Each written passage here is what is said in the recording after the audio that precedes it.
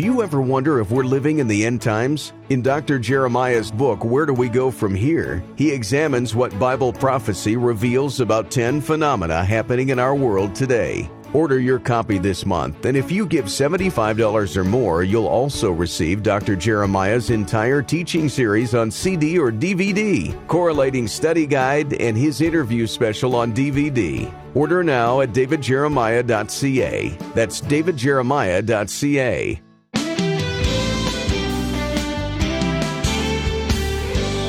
The recent global pandemic had many Christians pondering whether COVID could be a sign of the end times. Were you among them?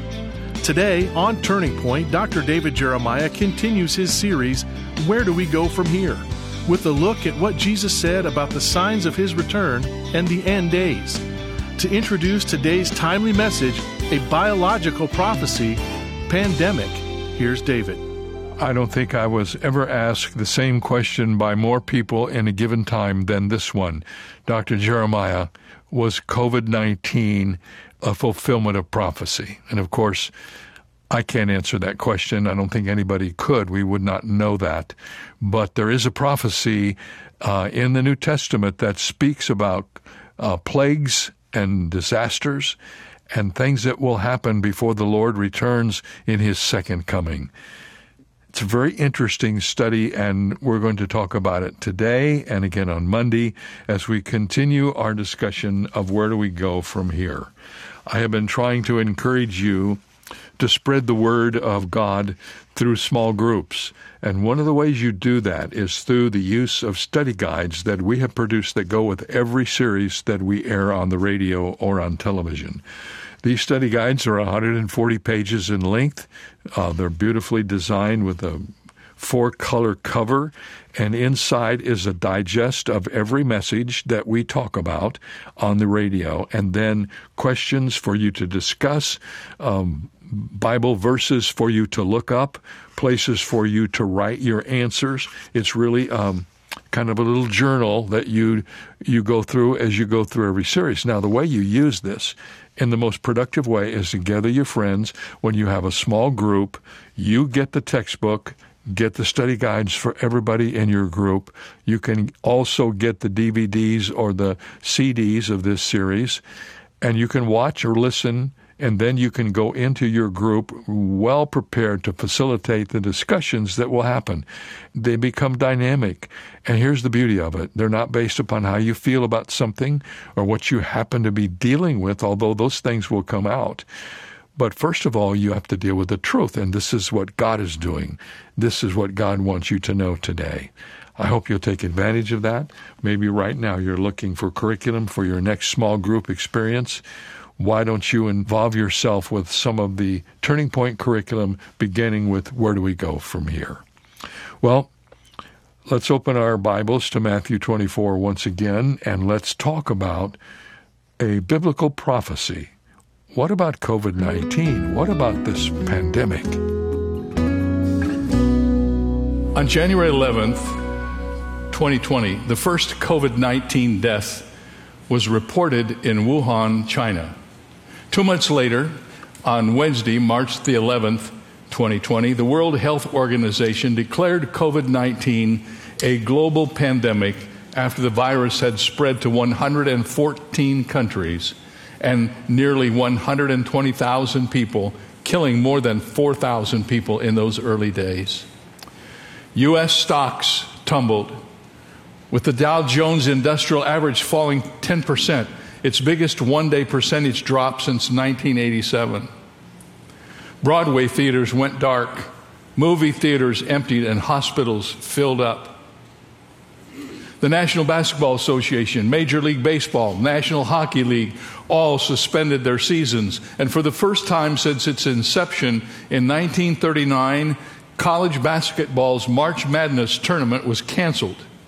And for the first time since 9/11, and only the fourth time ever, Disneyland closed its gates. Let's take a step back. What exactly are pandemics? And what does the Bible say about them? Since this is a modern word, you shouldn't expect pandemic necessarily to appear in the Bible. But the scriptures have other terms that describe the same thing. In fact, there are 6 ancient words in the Greek and Hebrew language that describe what we would call a pandemic. And those words are used 127 times in the Bible. So the Bible is full of this subject. Throughout the Bible, we see repeated examples of God using pandemics or diseases to accomplish his divine and sovereign purposes. In Exodus chapter 9, the Lord allowed an infectious skin disease to sweep over Egypt. It was the 6th plague, and it was epidemic in nature. Every single Egyptian, young and old, was affected. When King David sinned against Israel, the Lord sent a plague upon Israel from the morning until the appointed time. 2 Samuel 24:15 tells us about that. 70,000 men lost their lives in that pandemic. The Bible also teaches that Satan can send plagues. Did you know that? We know from the biblical story of Job that Satan can afflict humanity with terrible diseases. And in the Gospels, the Lord Jesus Christ warns his disciples that pestilences will be one of the signs of the last days of human history. These ravaging illnesses will shake the world, seeking to awaken and warn people about the imminence of Christ's return to judge and to reign. And in the book of Revelation, the Lord warns 12 times about terrible pestilence and plagues coming to the nations as part of his judgment of sin. Prior to the second coming of Christ, all of this will take place. And this period is known by Bible scholars as the Great Tribulation, the most devastating period of divine judgment in human history. So what does this mean? Well, my youngest son Daniel works for the NFL Network, and he's become acquainted with many of the football players in the league. Shortly after the COVID-19 pandemic was announced, one of his high-profile friends who watches Turning Point on television came to him and said, "Daniel, ask your dad if the coronavirus is in biblical prophecy." And I ended up preaching a whole message in answer to that question. Have you asked yourself that question? Is what we've just been through and what we're continuing to go through, does it mean anything set against the larger scale of history? And if so, what does it mean? During the last week of his life, the Lord Jesus left the temple in Jerusalem with his disciples, hiked down the Kidron Valley, climbed to the top of the Mount of Olives. The city of Jerusalem spread out before them, shimmering in the sun. And that's when the disciples asked Jesus about the last days, prompting Jesus' most comprehensive teaching on the events related to the end of time. We call this the Olivet Discourse. It's called that because it took place on the Mount of Olives. It's recorded in Matthew, Mark, and Luke. Here's how Matthew records it.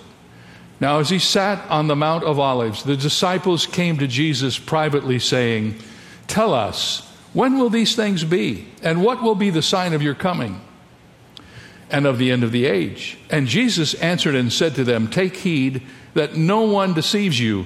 For many will come in my name, saying, 'I am Christ,' and will deceive many, and you will hear of wars and rumors of wars. See that you are not troubled, for all these things must come to pass, but the end is not yet.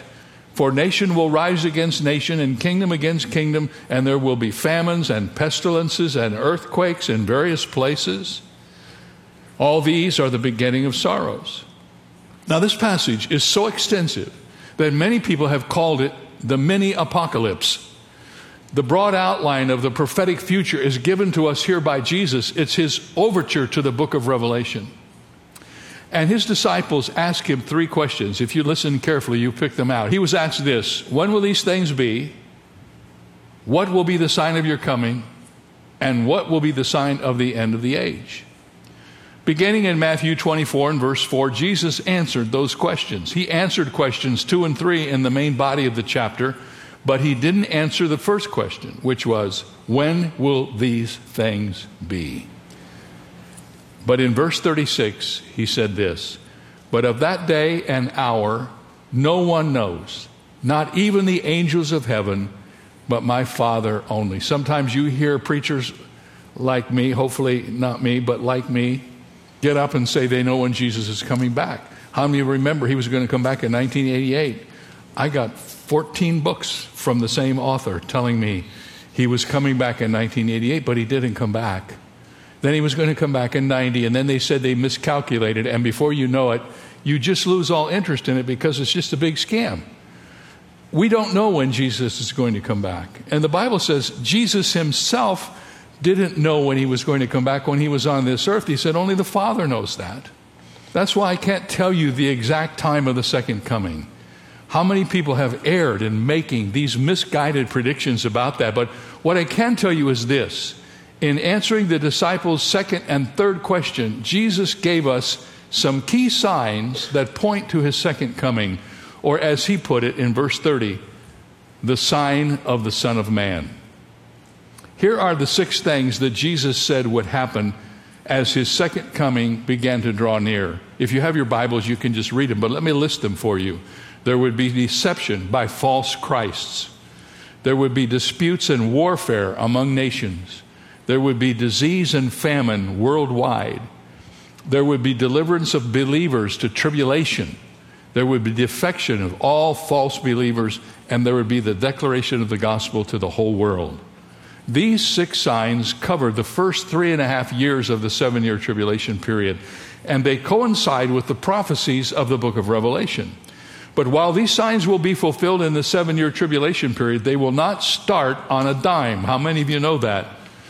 They will build up over time. According to Jesus, the generation that sees these signs will also see his second coming. Matthew 24 says this, "Now learn the parable from the fig tree. When its branch has already become tender and puts forth leaves, you know that summer is near.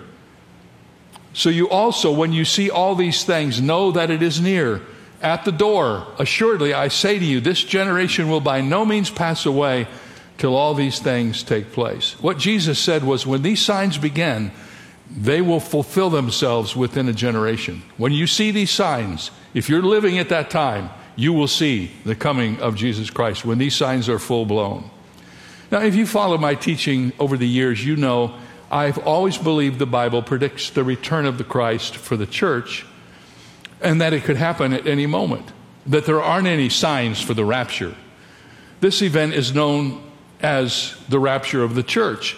Then there will be 7 years of global tribulation, and the last half of that global tribulation is called the Great Tribulation, a unique outpouring of God's wrath. And when that period concludes, Jesus Christ will return with his church to put an end to global conflicts and pandemics, and to judge evil, and to establish his 1,000-year reign. So there are no events that predict the rapture. Without any sign, without any warning, Jesus Christ will return to gather his saints and take them to heaven. So you're wondering, perhaps, as some people would, and naturally so, if these 6 signs are not the signs of the rapture, and after the rapture we're going to heaven, what do we care about these 6 signs? Because future events always cast their shadows before them. And God's people should be Bible students, and Bible students should be interested in prophetic passages. And when we study those prophetic passages, we should learn to spot the signs of the times. Recently, I clipped something from the writings of Mark Hitchcock, who's a prophetic writer who I know. He told this little story, and this story helps me understand how to put all this together. So listen carefully to the story. He said Dr. John Walvoord used to share this illustration of how the signs of the times relate to the rapture and the second coming. He pointed out how there are all kinds of signs for Christmas. There are lights everywhere, decorations, Christmas trees, music, even Santa in the mall. But Thanksgiving can sneak up on you. There are no real signs for Thanksgiving. Dr. Walvoord noted that the second coming of Christ is like Christmas. It will be preceded by many very specific signs that Scripture outlines. The rapture, however, is like Thanksgiving. There are no signs for its coming, yet if it's fall and you begin to see the signs of Christmas everywhere, what do you think? Thanksgiving has not arrived, but it's on its way. The signs for Christmas actually also tell you that Thanksgiving's not too far away. The signs for the second coming are appearing all around us today. And what that means is If the second coming is Christmas, the rapture is Thanksgiving. So the rapture couldn't be too far away. These signs are not particularly about the rapture, but they're particularly about the second advent, and there's only 7 years between those two events.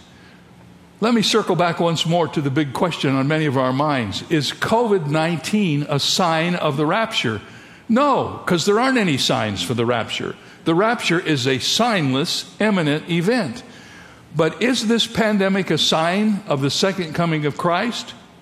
Probably. I can't say with certainty that it is, but neither can I say that it's not.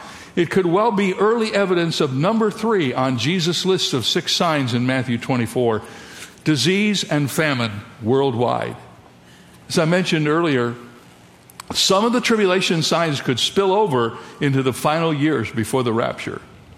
Jesus said this pestilence, watch this, would arrive like birth pains. This means it will increase in frequency and intensity in the time leading up to his return. In other words, as the end approaches, we should expect infectious disease outbreaks to be more frequent and more intense and have impact on more people and be more deadly. That's what's happened. We've had pandemics before. I remember when this whole thing came out, they listed them all. They went back to SARS, they went back to HIV, they went to all the pandemics, all of which were really serious. I remember a couple of them that have happened in my lifetime, and people were saying this could kill all of humanity without the proper response to it. But it didn't, and it went away, and then this happened, and there's been nothing like this in your lifetime or mine. So while the coronavirus may not perfectly qualify as a prophetic sign, it is a sign. It's hard to see the world so convulsed by an event without looking at it through the lens of the Scripture. Even if COVID-19 is not a sign of the future, it's a sign today, a reminder of things we too easily forget. 4 lessons came to my mind when regarding that. Is this a sign of the future? I can't say that it is, and I can't say that it isn't, because I don't know when Jesus is going to come back. Here's some lessons I learned, and perhaps you learned them too.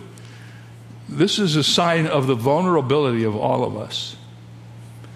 We're all more vulnerable than we like to think. According to most experts, the elderly and those with an underlying health condition were the most vulnerable to this virus. But as time progressed, we discovered that everyone was vulnerable, including celebrities. We sometimes think they live in a bubble, but they don't. I remember in the early days, Tom Hanks got it, Rita Wilson got it, Rachel Matthews, Charlotte Lawrence. They were some of the first who got infected with the coronavirus. And then, of course, as you go through the list, it wasn't just people in Hollywood. NBA stars Rudy Gobert, Donovan Mitchell, Kevin Durant, Marcus Smart, along with the coach of the NFL's New Orleans Saints, Sean Payton, became sick with the disease. The vice president of Iran got it. The wife of the Canadian prime minister got it. The mayor of Miami got the virus. And as we all know, the president of the United States got the virus. We've been led to believe that with enough money, you can protect yourself from things like this. No longer. Money can buy you a test, but it can't buy you a cure. And we're all vulnerable to these super plagues. No one is safe. No one escapes the possibility of infection. We know that now, not just because we've read it somewhere in a magazine. We know it because we've lived through it and we've experienced it and we've watched it unfold right in front of us. So that's a really important lesson for us to file. Number 2, this whole pandemic has taught me a lesson about the credibility of the Bible. Let me explain what I mean. For more than 50 years, I have been teaching and studying the Bible. I've never failed to be astounded by the events of the tribulation as they unfold in the book of Revelation. And I've believed them, even though they seem kind of outlandish to me. I've believed them just because they're in the Bible.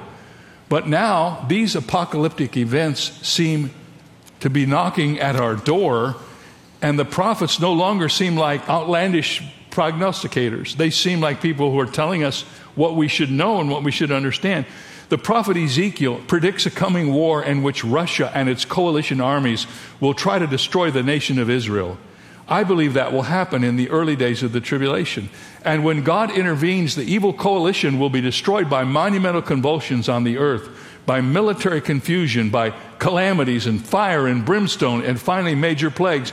And the Lord predicts in Ezekiel 38:22, I will bring him to judgment with pestilence and bloodshed.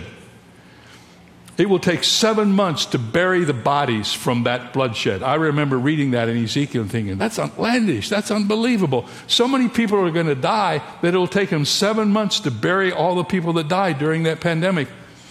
Try to imagine it. Unburied bodies everywhere, causing a sickening stench and a malignant plague.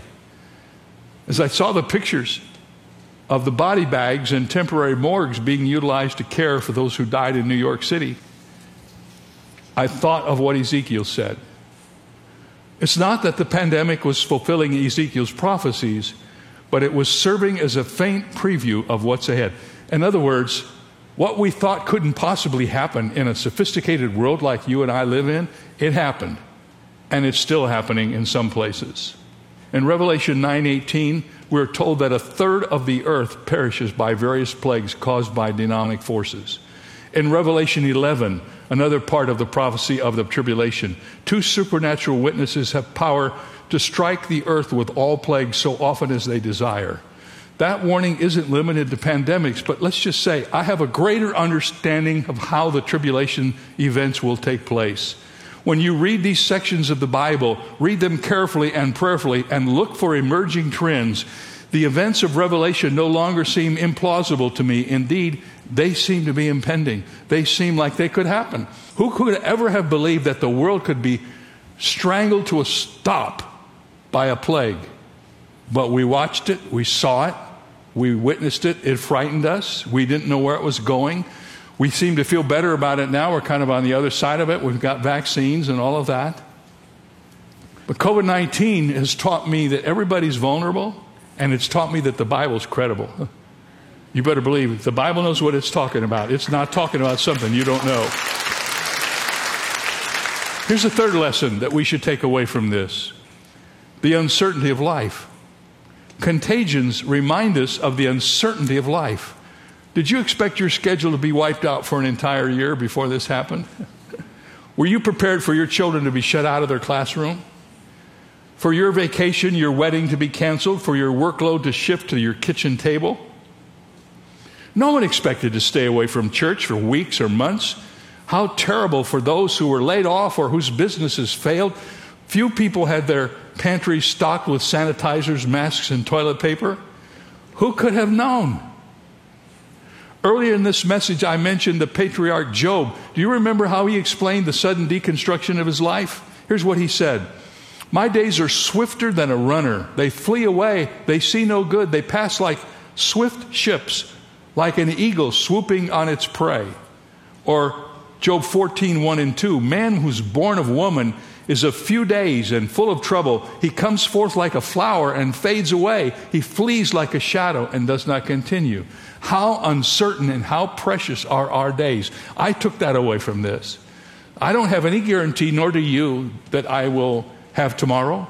I have only the day that God has given me, and how precious is that day. How important should it be for us to give thanks to God for the days He has given to us as His gifts. So I've learned about the vulnerability of everybody. Nobody's safe from this. I've learned about the credibility of the Bible. I've learned about the uncertainty of life. And I've also learned about the sufficiency of Jesus Christ. The virus points us to Jesus. As He was preparing to finish His earthly work and return to heaven, He told His disciples this. He said, these things I have spoken to you, that in me you may have peace. In the world you will have tribulation, but be of good cheer. I have overcome the world. Notice, Jesus didn't say, in the world you will have tribulation, and I have overcome tribulation. No. He said, in the world you will have tribulation. I've overcome the world. I remember when I first saw that, and it dawned on me, the play on words in that verse and how powerful it was. We don't have a Savior that overcomes events. We have a Savior who overcomes environments, who overcomes the whole circle, and He's the Lord Jesus Christ. Well, we're going to take a break for the weekend. I hope you are prepared to be in church on the Lord's Day, and that if you have opportunity over the weekend, you'll be able to watch Turning Point Television. By the way, you can DVR it if it's during church time. I want to tell you that my priority system for you would be go to church no matter what you do. If you can watch us on television before, after, or recorded, that'd be great. But you need to be in church because the church needs you. God has appointed you not to forsake yourself from the assembling with other people, especially as you see the day approaching of His return. So get to church, be an encouragement, serve the Lord, take your gifts to the church, and we'll see you here on Monday, and you should be all refreshed from a weekend of rest and worship. We'll see you then. For more information on Dr. Jeremiah's series, Where Do We Go From Here?, please visit our website. There you'll also find 2 free ways to help you stay connected: our monthly magazine, Turning Points, and our daily email devotional. Sign up today at davidjeremiah.ca/radio. That's davidjeremiah.ca/radio. Or call us at 800-946-4300. Ask for your copy of David's timely book, Where Do We Go From Here? Plus the bonus resource, Warning Signs of the End Times. They're both yours for a gift of any amount. You can also purchase the Jeremiah Study Bible in the English Standard, New International, and New King James versions, available in your choice of handsome cover options. Get all the details when you visit our website, davidjeremiah.ca/radio. This is David Michael Jeremiah. Join us Monday as we continue Where Do We Go From Here? On Turning Point with Dr. David Jeremiah.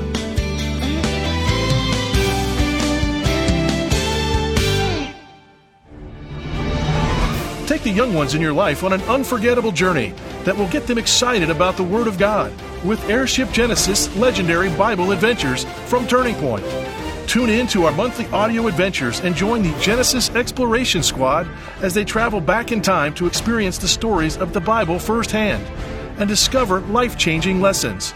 Also available is the Airship Genesis Kids Study Bible, packed with the biblical content specifically written for kids, from trusted Bible teacher Dr. David Jeremiah. You can also download our Airship Genesis mobile game on your favorite smart device and play as your favorite characters in this puzzle adventure game as the squad experiences the life of Jesus firsthand. Just go to your app store and type the keywords Airship Genesis. For more details or to order a copy of the Airship Genesis Kids Study Bible, visit our website at airshipgenesis.com/Bible. That's airshipgenesis.com/Bible. Edward Cole was an engineer for the Chevrolet division of General Motors, who rose to become president of GM until he retired in 1974. Many of his engine and car designs were revolutionary. When he was asked what had made it possible for him to rise to the top position at GM, he said, "I love problems." A problem to him was just a new opportunity to engineer a solution. And the Apostle Paul said something similar when he wrote, "In everything give thanks." Paul saw every circumstance as an opportunity for God to reveal a solution, an opportunity to learn and grow spiritually. This is David Jeremiah encouraging you to get on the road to new life. Discover how God uses problems on Route 66. Route 66, driving the word home. Log on to Route66Life.com. Start your journey home today.